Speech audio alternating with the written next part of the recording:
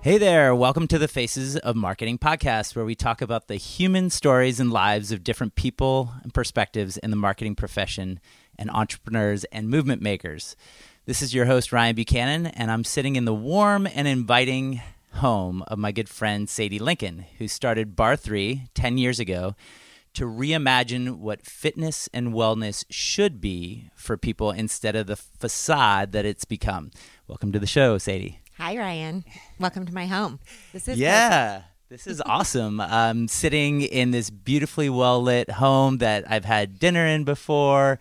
Sadie didn't have her two dogs around because they might have added a little barking noise in the background, which would have added ambiance, I think. They still might, just caveat. And your two kiddos are out playing? Or one of them's in school and one of them's still sleeping at 11:30. They're still in school? Catholic school? Yeah. Mm-hmm. Okay. All right. Yeah.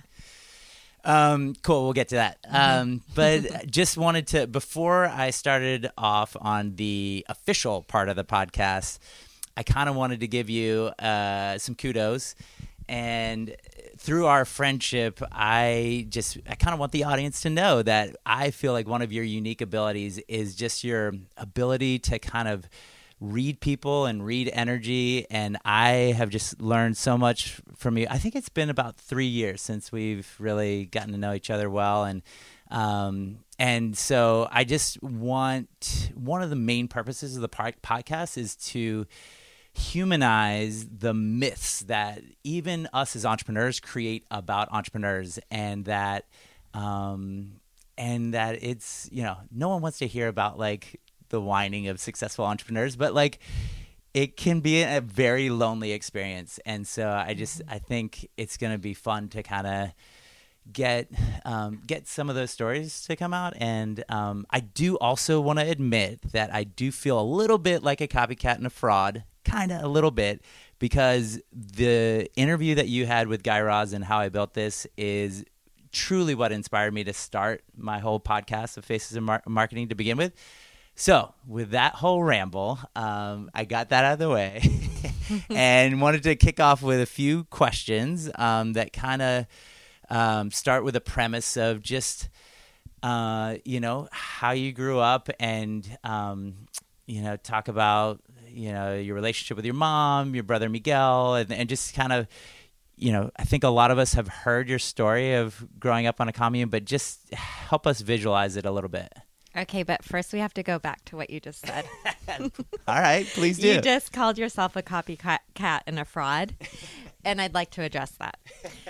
Because I think a lot of us entrepreneurs, we have something that's called an imposter syndrome, where we all sort of feel like that. Like, who am I to be doing this, right? Guy Raz has this amazing podcast with this amazing vision, and it's well received. And you took that idea and you're making it your own, and you're absolutely deserving. And I know it's going to also be wildly successful. And to your point, I think a lot of us put entrepreneurs on a pedestal, that I couldn't be like that. And the truth is, and I know this just sitting around the table with our entrepreneur group, every single one of us, we have insecurities, we have vulnerabilities. We don't always have the answers. In fact, most of the time we don't. And I think that's just good to acknowledge, and also to remember that we might think we don't have the answers, but when we look inside, we really do. Every single one of us. Well, thank you. I mean, one of the things that has surprised me is how, as an entrepreneur of a creative agency, I have gotten away from creating things, and this podcast has brought that back, where I get to, the sound quality isn't great, and like all of these things, I'm just learning all these tools. And the most fun thing about it is that I'm interviewing friends, and I learn these like really meaningful, cool backstories to friends who I've had for a long time, that I'm like, God, I need to do this with my wife, because like even Shannon, I feel like I could learn something from her, even though she's heard my stories like at least 1,000 times, and I've heard hers 1,000 times. Yeah. But it's just a really fun thing to have this intentional conversation about what made us who we are before the company, we're just the human side. The human side. Yeah. Exactly. So, okay. let's get to the how you grew up. Well, how I grew up, you're probably referring to my alternative upbringing because I know that's intriguing to a lot of people. It's not different to me. It's my normal. But I've come to learn that people are interested in it. My mom and her best friends met each other in their early 20s in the late 60s. They were part of the counterculture and dropped out of mainstream and reimagined their lives. And my mom calls, if she doesn't like labels, and specifically the label of hippie, but I mean, come on, they were hippies. She said we were country intellectual hippies if she had to give herself a label. And it was 4 of her best female friends? It ended up being, it started out the 4 of them, and then we added on one person when we moved to Eugene. So this was in Taos, New Mexico. Long story short, they each had children with different dads, and the dads all split. And out of just being practical and in a collaborative spirit, they raised us kids together. And we didn't always live together in the same place, but we lived really near each other. And we were gypsy-like. We moved around a lot and shared resources and values. And the beautiful thing is it wasn't just a moment in time. Whereas a lot of people in that era dropped out and then kind of went back to normal. And somehow what they built was so magical that it withstood the test of time. We ended up moving to Eugene, Oregon. That's where we met Susan, the 4th auntie. I call them my aunties. And then she has Chia and Kyle. And then Lucia has Miguel. Lois has Lark, Dan and Drew. My mom has me. And Liz has Sophia. That's the whole tribe. And we stayed together as a tribe all the way. We still are. We get together on holidays. We support each other. I have this incredible extended. I wrote a paper about it at UCLA in sociology of family class, and I found a term for it. It's called fictive kin, which is basically your chosen family. And I think the reason we stayed together, and looking back on it now, I'm really fascinated in spirituality. That we had our own religion in a way, our own reason for coming together and bonding on core values. And ours was around kind of based in Jungian psychology because that's what they all studied and really enjoyed. But we would sit in a circle, for example, often and share our dreams and analyze them basically. They were really a jumping off point to look inside for answers, to be seen, to be heard, and to give each person in the circle for full permission to be their most authentic self. And so that's kind of the magic to how we stayed together, I think, over time. Yeah, it's funny. I was talking to Janelle Isaacson and Sue Embry, and we were, from the outside looking in, we're like, wow, Sadie and Miguel, and they're just this like super genuine people, and they happen to be phenomenally successful. Like, we should just like complain to our parents that like, why do we have a traditional upbringing? Like, because you guys aren't successful at all, and you're not interesting either. No, but it's crazy, isn't it? And then I've heard other people out, in a different commune situation, like maybe it just stands out because it is untraditional. And so when someone is successful, and when there's 2 or 3 from the same commune that are just like off the charts, it's like, wow, why? What's going on like, here? Why? Yeah. I know. That's what I think so beautiful is everybody has a different path. There is no one way. I think it's counter to what most of us think. Most of us think, a nuclear family, solid values, really strong education, good students are successful. And I've come to learn that often that's not the case, that a lot of founders and CEOs didn't even go to college. They had a rough upbringing. They learned things like resilience, depending on their own inner spirit to get them through things. And that's really what brings success out in people over and over and over again. You hear that. That's great. Love it. So you must have a really tight bond with your mom. Yeah, I do. She's arguably one of the most important people in my life. She's my teacher. my friend, trusted companion. She's really, I look up to her a lot. She's wise, she's confident, she's thoughtful, open-minded, all the things. Is she a teacher or? She's my teacher. Yeah. But no. Entrepreneur. So her and my aunties started their own paper in Eugene based on their core values. It was originally called What's Happening. Now it's Eugene Weekly, which is the alternative news in Eugene, Oregon to this day. So they started that in our living room together. I was thinking, I remembered a story that you told before. She's kind of a social justice fighter. Like she's an activist. Yeah, they all are. But I wouldn't say they're not out like yelling with campaign signs. And this is hard to understand, but their activism is more around looking inside for answers and being more intellectual about it versus really a public figure out in the world.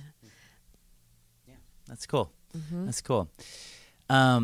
So now you have a son and a daughter, and your daughter, I think, is a year younger than my daughter, Grace.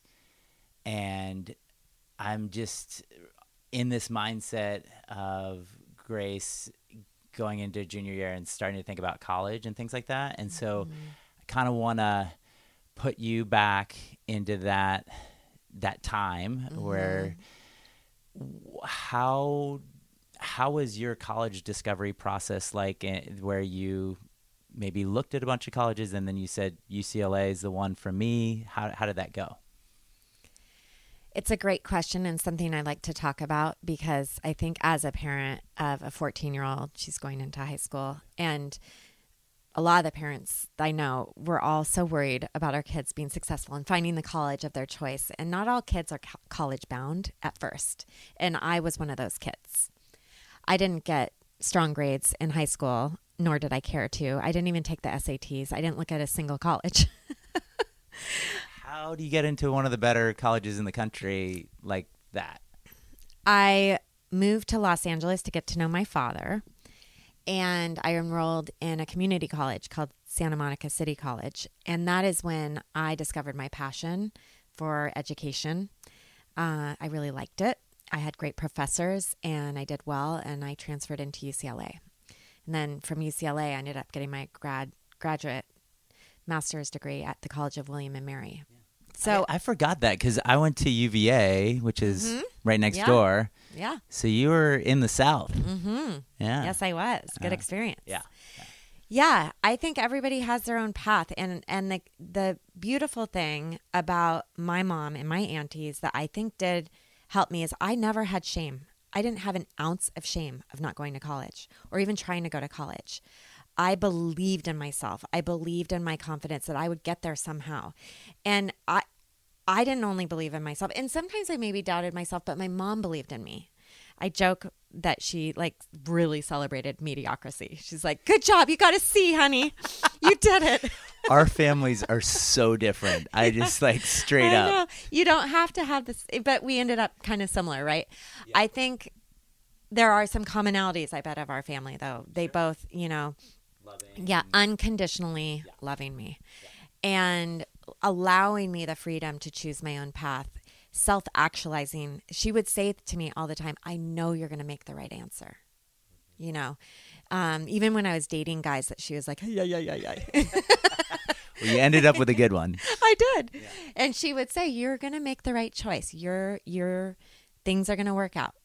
She just would always say that. She wouldn't give me the answer. She wouldn't say what to do, how to do it. She just gave me permission to know that I already knew. Got it. Well, we are going untraditional, nonlinear here, so I'm going to jump back to the 8-year-old Sadie. And when an adult asks you, what do you want to be when you grow up? What was your immediate gut response? When I was 8, it was anything in the performing arts, and probably I would have loved to be a singer, but I'm seriously tone deaf. I'm not even. Do you sing in the shower? No, I'm not allowed. Chris doesn't even let me sing Happy Birthday. I have to mouth it at birthday parties because I get everybody up to. Okay. All But right. that's truly what I wanted. I wanted to be Annie. I remember Annie. Oh, yeah. I mean, yeah. child of the 80s. Yeah. I would sing all those songs at the top of my lungs. I just wanted to be on a stage singing. Can we hear a little bit of it? Absolutely not. You'll lose all your listenership. No, they'll flock. They'll be like, no, you gotta hear this. It's like Elaine and Seinfeld dancing. Right. Yeah. It'll be played over and over again. No, thank you. Also, so you have this, for some of us that grew up in this very traditional way, it seems not normal, but now that you describe it, it seems like really idyllic. And I'm wondering what was an obstacle that you had to overcome kind of through high school and before you got to college? First of all, it wasn't idyllic.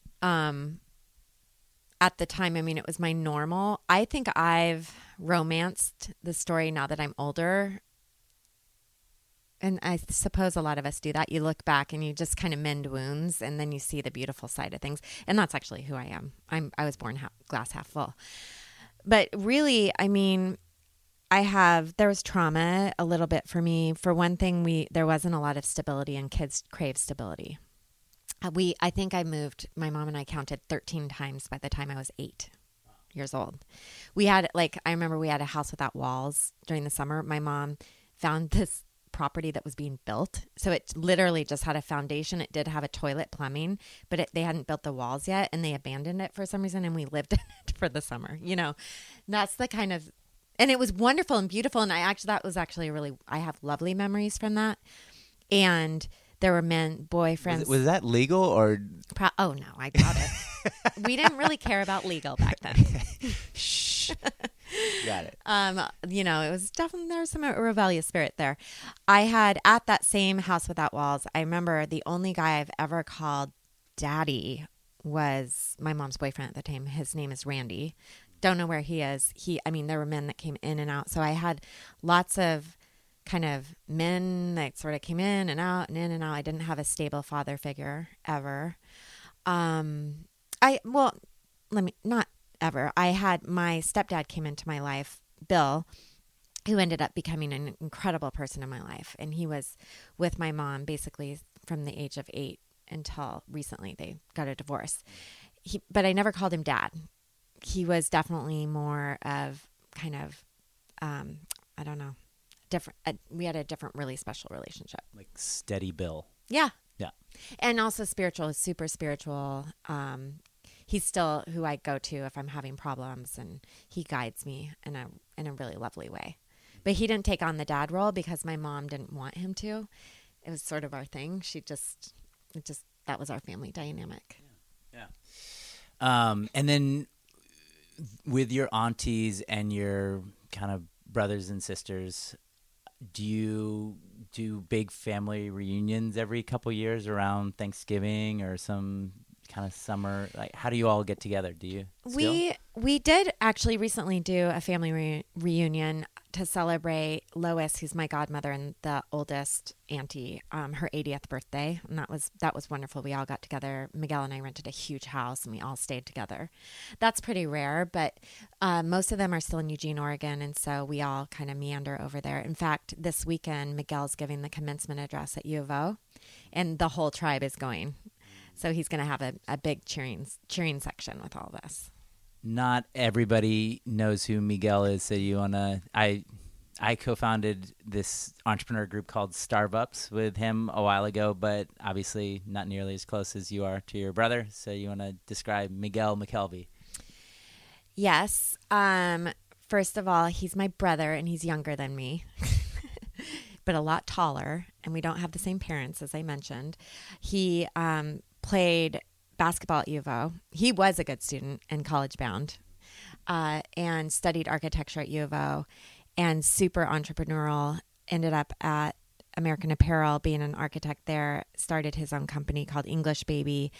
Abandoned that, and ultimately ended up founding WeWork, which is an incredibly successful business empire. And that's what he does today. He lives in Manhattan, and yeah, he's a baller for sure. but the most understated, humble baller you'll ever meet. Mm-hmm. Yeah. He's incredible. He's a great guy. Mm-hmm. So going back to William and Mary, you were getting your master's in education. And I recall in the past 3 years you saying, gosh, when I start getting pulled in all these directions and maybe go through a hard time and start to lose my way a little bit, I come back to knowing that being a teacher is at my core. And I kind of wanted you to expand on how did you know that I guess it gives you joy, but how do you know that is your center, being a teacher and things like that? Well, a couple things come to mind. Number one, I mentioned I wasn't a good student, and I actually had low self-esteem and shame around. I felt stupid. Part of that is I went to an alternative grade school, and we didn't learn the basics. So when I hit middle school, I was not equipped with the tools I needed to be successful. And although I was really creative and I had a lot of confidence, because in an art program, that's what you learn. And it was very free flow, and the curriculum was all over the place. And I can say that I remember teachers who didn't judge me or grade me or measure me by external measures, such as grades, like hitting the test, but more who I was and what I knew and what I brought to the table. And to me, that's to this day, a defining feature of an educator I look up to is someone who sees the best in their students and meets them where they are and actually teaches them that they are their own best teacher.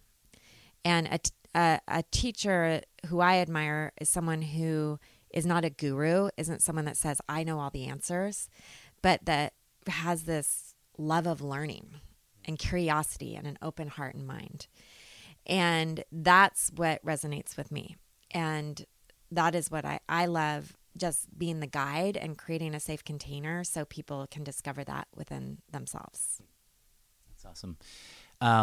So you went from graduating from William and Mary's master's program, and I always find that first job out of college, or in this case, after your master's degree, is what was your first real job and how windy was it to get there? How hard was it to get that first job? It was honestly pretty easy. My motivation was I wanted to live in San Francisco, and I knew I would like to do something in fitness because I ran the fitness and training program at the College of William and Mary. I had a full ride graduate assistantship there for doing that. And that's what I did at UCLA as my kind of extracurriculars. I ran the group exercise program. So I've been doing this for a long time. And right out of grad school, there was an ad back then in the paper for this company called 24-Hour Nautilus, which was quickly turned to 24-Hour Fitness, based in San Francisco. And I wanted to live there with a friend of mine. So I was like, I'll try for that job. And I got the job, and it ended up being a great opportunity for me. I was 25 years old, responsible for all the group exercise and 20-something gyms. And within a year of being there, we had 40 gyms. We acquired another chain that was about the same size in Southern California, changed the name to 24-Hour Fitness. And then fast forward 10 years later, I was still there. We were at 430 gyms around the globe. And, I learned so much in that experience about how to scale, how to build brand, how to understand and relate to the fitness industry at large. Okay, so we're going to do a little bit different thing than my question, and it's going to be, I'm going to try and describe to you what I think bar 3 was addressing in the beginning, and you're going to correct me. Okay. That's fun. So I think I remember you telling the story of you were at 24-Hour Fitness, and it seemed to be the entire industry was having this messaging and this core belief that you have to be hardcore and you have to sweat and you have to have pain and you've got to push it. And it was all this super testosterone driven, almost just like, it was like unattainable, and it was all about like muscle build and not this like wellness, like your mind, body, spirit kind of is all working together in connection. And you left there with were you married to Chris at the time? Mm-hmm. Okay. Yeah. With your husband to start Barre3 together to say, we can do this differently. And we, it's not going to just be, like a twist on yoga or Pilates. It's obviously there's a barre component, but it is going to be creating a tribe of primarily women and giving people permission that they can work out a couple days, and then on the third day they can eat chocolate if they want, because that's good for their, mind and spirit. Obviously. Yeah. Anything with chocolate's Yeah. good for you. But it's like this, like reimagining fitness to be free to be yourself, but also to have a guide for being healthier. Is that somewhat on point? Yeah, the most on point statement there is free fitness to be yourself. Is that what you said? That was good. Something like that. Yeah, because what I experienced, and I still do to this day, my vision is to redefine what success in fitness means. And success in fitness at 24 Hour Fitness, and there's nothing wrong with this, by the way. It's that model that works. It just didn't work for me. Success in fitness at 24 Hour Fitness, our tagline was bigger, better, stronger. And success meant following formulas that were scientifically based to get to a certain look of fitness, an external measure of success, or to win the race, to fit into your skinny jeans, to get bikini ready, to have ripped abs, to lose the fat, to do this. A lot at 24 Hour Fitness in fact, all of our spokespeople were super athletes. They were incredible athletes like Andre Agassi, Shaquille O'Neal, Lance Armstrong, or supermodels. Cindy Crawford was our spokesperson. And they were living this ideal of fitness, these incredible, athletic, beautifully, bodied people that we were all dutifully following formulas to emulate and look like. And even today, we are bombarded with imagery like that and messages around that if you do this, you will look like this. Do this for 60 days and melt the fat away, right? Fight aging. Do this. Everything what is attached to an ideal. And immediate gratification. As soon as possible. Make it happen quick. The faster, the better. Exactly. And there's something to that. I mean, we all want to be healthy. It is scientifically proven that calories in, calories out equals, the weight of your body, for example, energy in, energy out. But there's so much more. And when we measure our success based on external measures of success, we're not truly empowered as individuals. Where's the me in that? My body is so wonderfully, uniquely different than your body. You need a completely different program than I do. I guarantee it. Because that's what makes us so beautiful. That's what makes up humanity, is diversity. And there's so much shame in exercise because we're all set up for these ideals. None of us can really ever attain it. And so we feel shameful and we drop out. Only, I think it's like 5% of the population work out regularly. 5%. Because in a gym, in a model like that, in a gym concept. Right. And what is the percentage of people who are new members in January? I don't know the exact percentage. A lot. But yeah, a lot of people. High. Exactly. That's a perfect point. It's like, this is the year I'm going to do it. And we all jump in with good intentions. And we leave feeling depleted, defeated.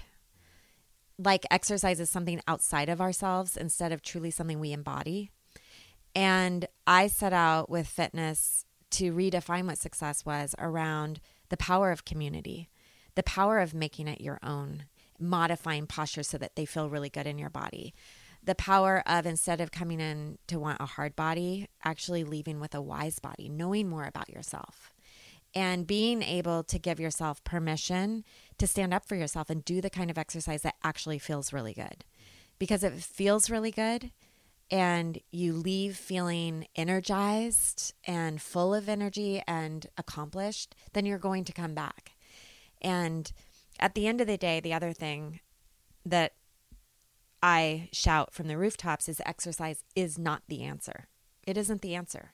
And we've been fed that for years and years and years, that if you exercise regularly, you will be fit.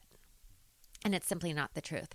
It's one way to build muscle, to build sweat, to build focus, to be attentive, to take care of yourself. But it's just a piece of the equation. And we don't need to put so many eggs in that basket. And the other pieces are eating healthy, meditation, nourishing your body in a way that's intuitive for you. Again, everybody has their own ways of doing that. Being in pursuit of balance. So that doesn't mean that you ever get to balance, but aware of when you're imbalanced and then moving towards a more balanced state. Relationships are just as healthy as exercise. That's been proven over and over again. When you look at areas, the blue zone, have you heard of that?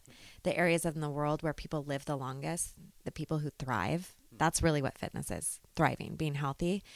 They live close to nature. They move intuitively, and they usually move as part of their lifestyle. So they garden, they cut down trees, they're out in the ocean, they're doing things in nature.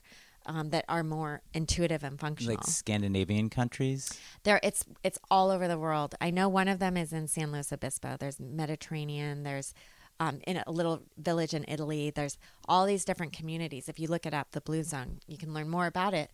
But one of the common themes in all those is relationship and having a true connection and a village around you that supports you.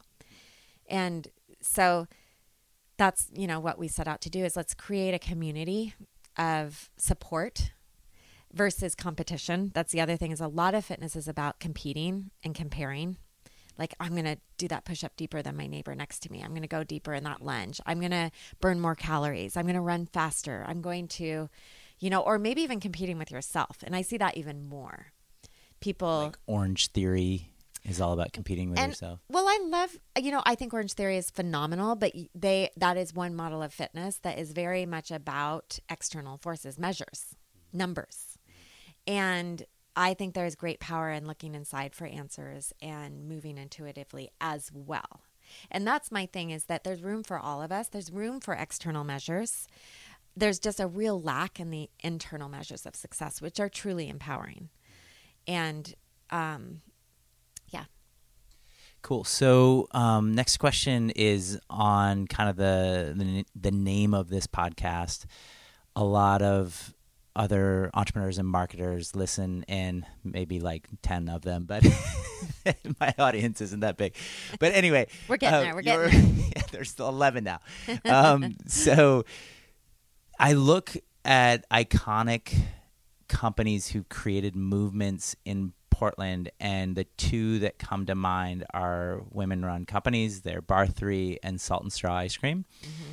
And I think a lot of entrepreneurs and marketers look at that and just think, well, I can just create a movement in my company. Like, what's the silver bullet? Like, how do we just create this movement where there's tens of thousands of people that are like diehard loyalists to Bar3, to Salt and Straw, to another, to WeWork. Mm-hmm.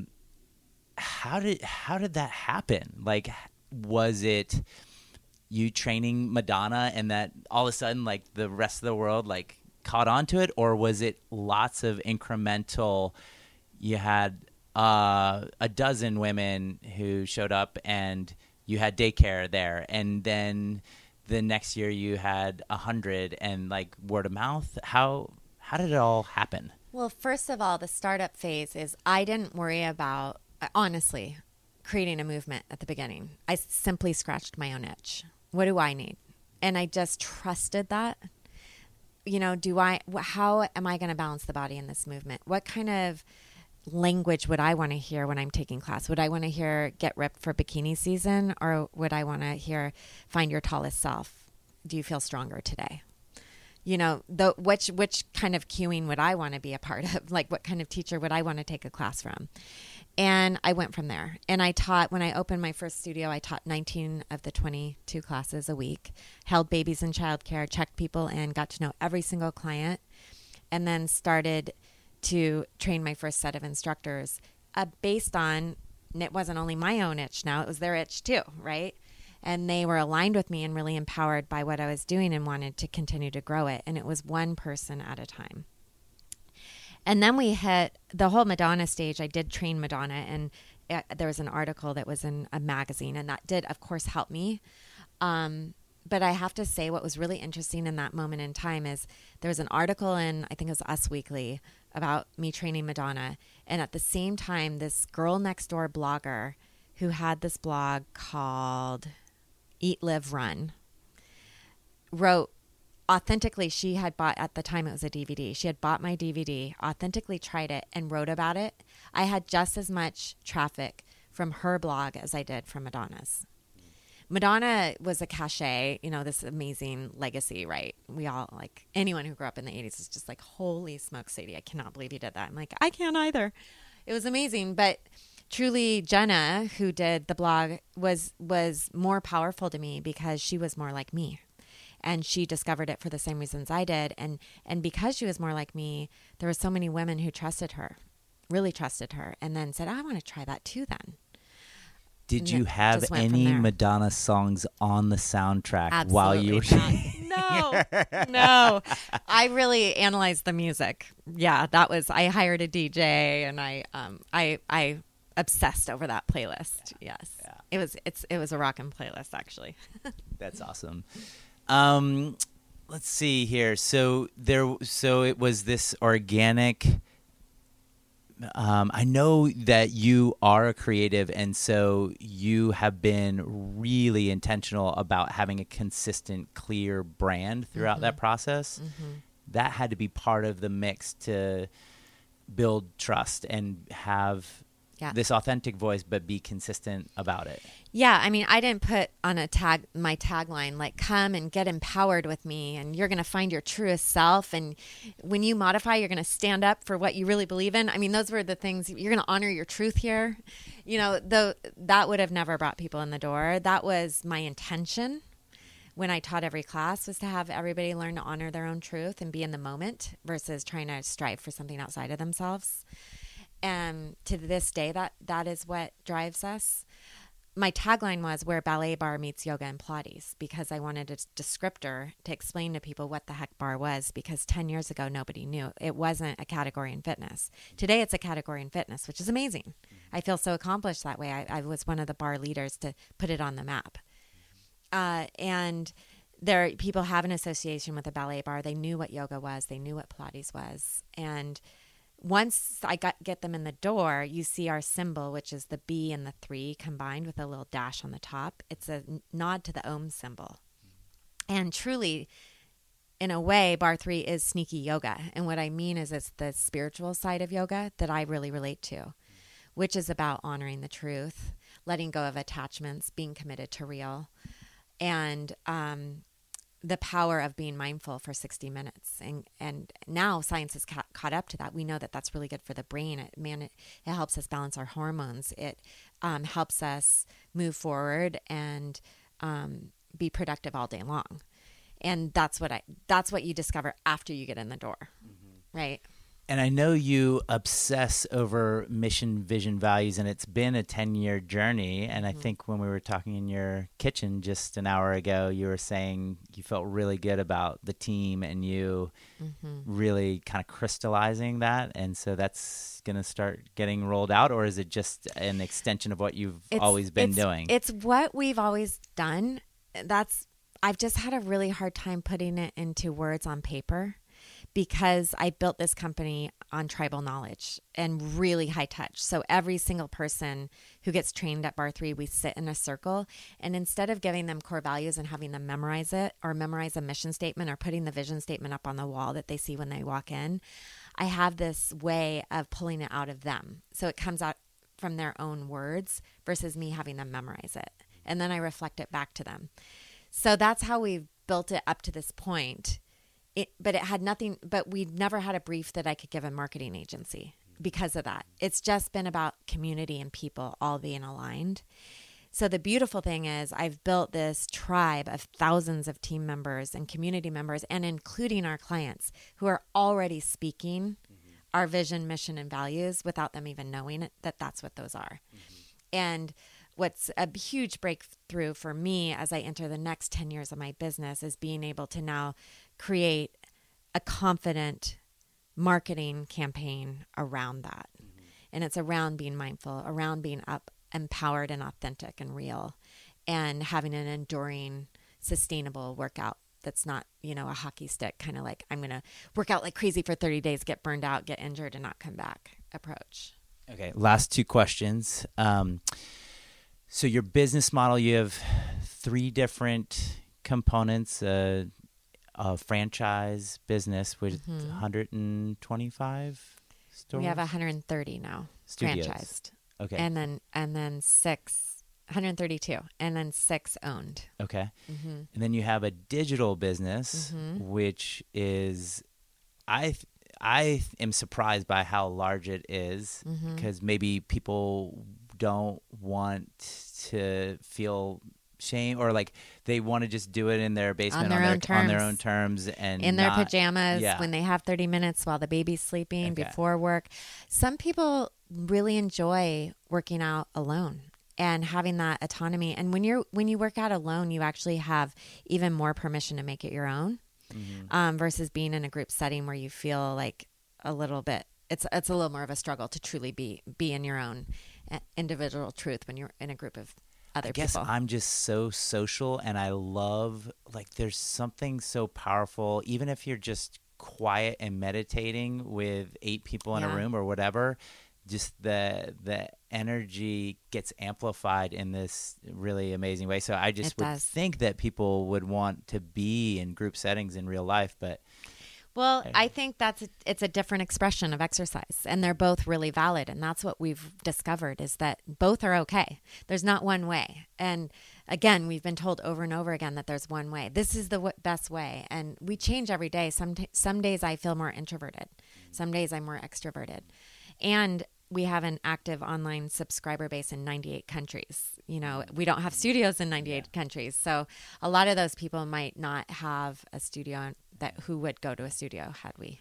And then is there a third line that's like products, and what are some examples? Yeah, our retail is another revenue stream. So all of our highly curated, thoughtful retail, more and more we're trying to just sell products we love selling products that are developed by women, made in a thoughtful, purpose-driven way here in the U.S. when possible.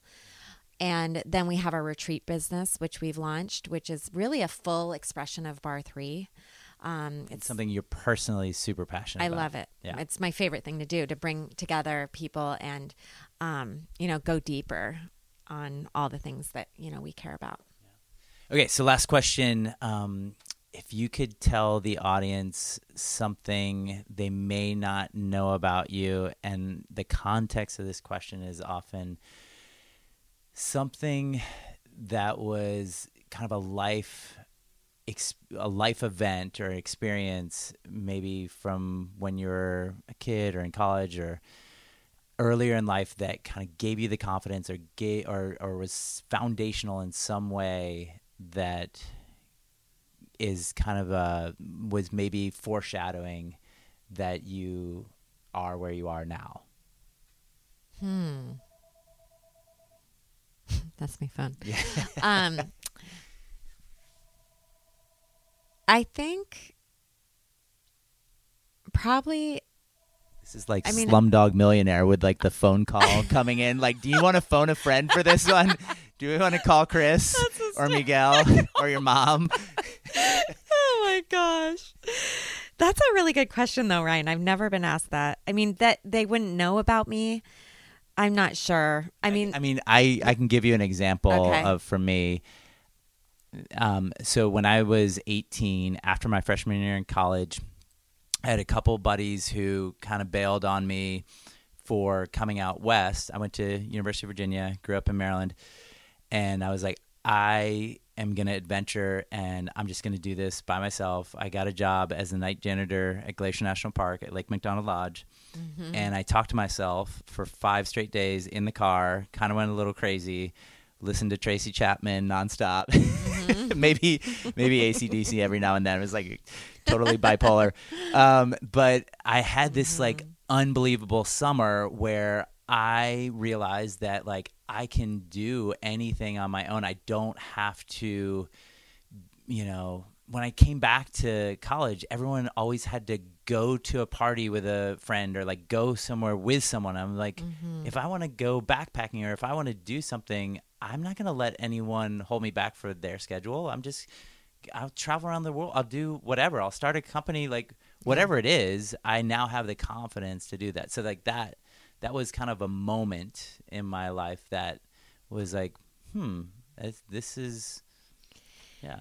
Yeah, I think those are like, to me, that's a coming of age moment. And I think a couple of them, one of them I already mentioned, is driving to Los Angeles at the age of 18 with no real goals. And then just trusting the process, enrolling in City College. Sometimes not having a plan is when all the beauty happens, right? I love the quote, it's the sand in the oyster that makes the pearl. That moment of discomfort, right? Is what, if just trusting that is what. And the same thing happened when I graduated from UCLA. I didn't have a job. All my friends had jobs. They knew where they were going. I took a year in LA and I just did what I liked. I was a personal trainer. I taught group exercise. I sort of ran around the city and just put a bunch of odd jobs together. And in that, I remember during that time, I had time to reflect. And I did this. I just happened to pick up at a garage sale this book. It was Creative Visualization. It's an old book, and it was written in the 70s. And I opened it up one day, and I'll never forget this. I sat cross-legged in the sun on my little funky porch in my apartment. And I did this creative visualization. I followed the instructions, and I wrote out this vision of myself. And I kid you not, it is bar 3. And I had no idea what bar was. I mean, that wasn't even, this was. You were 18 at the time? I was 21. 21. This is when I graduated from UCLA. And bar 3 started when you were 34? 33. Okay. Yeah. And in the vision, the key word that I had was alone. And I saw myself alone, meaning on my own. And the picture of me in the background, I had a computer monitor with programs for women in it.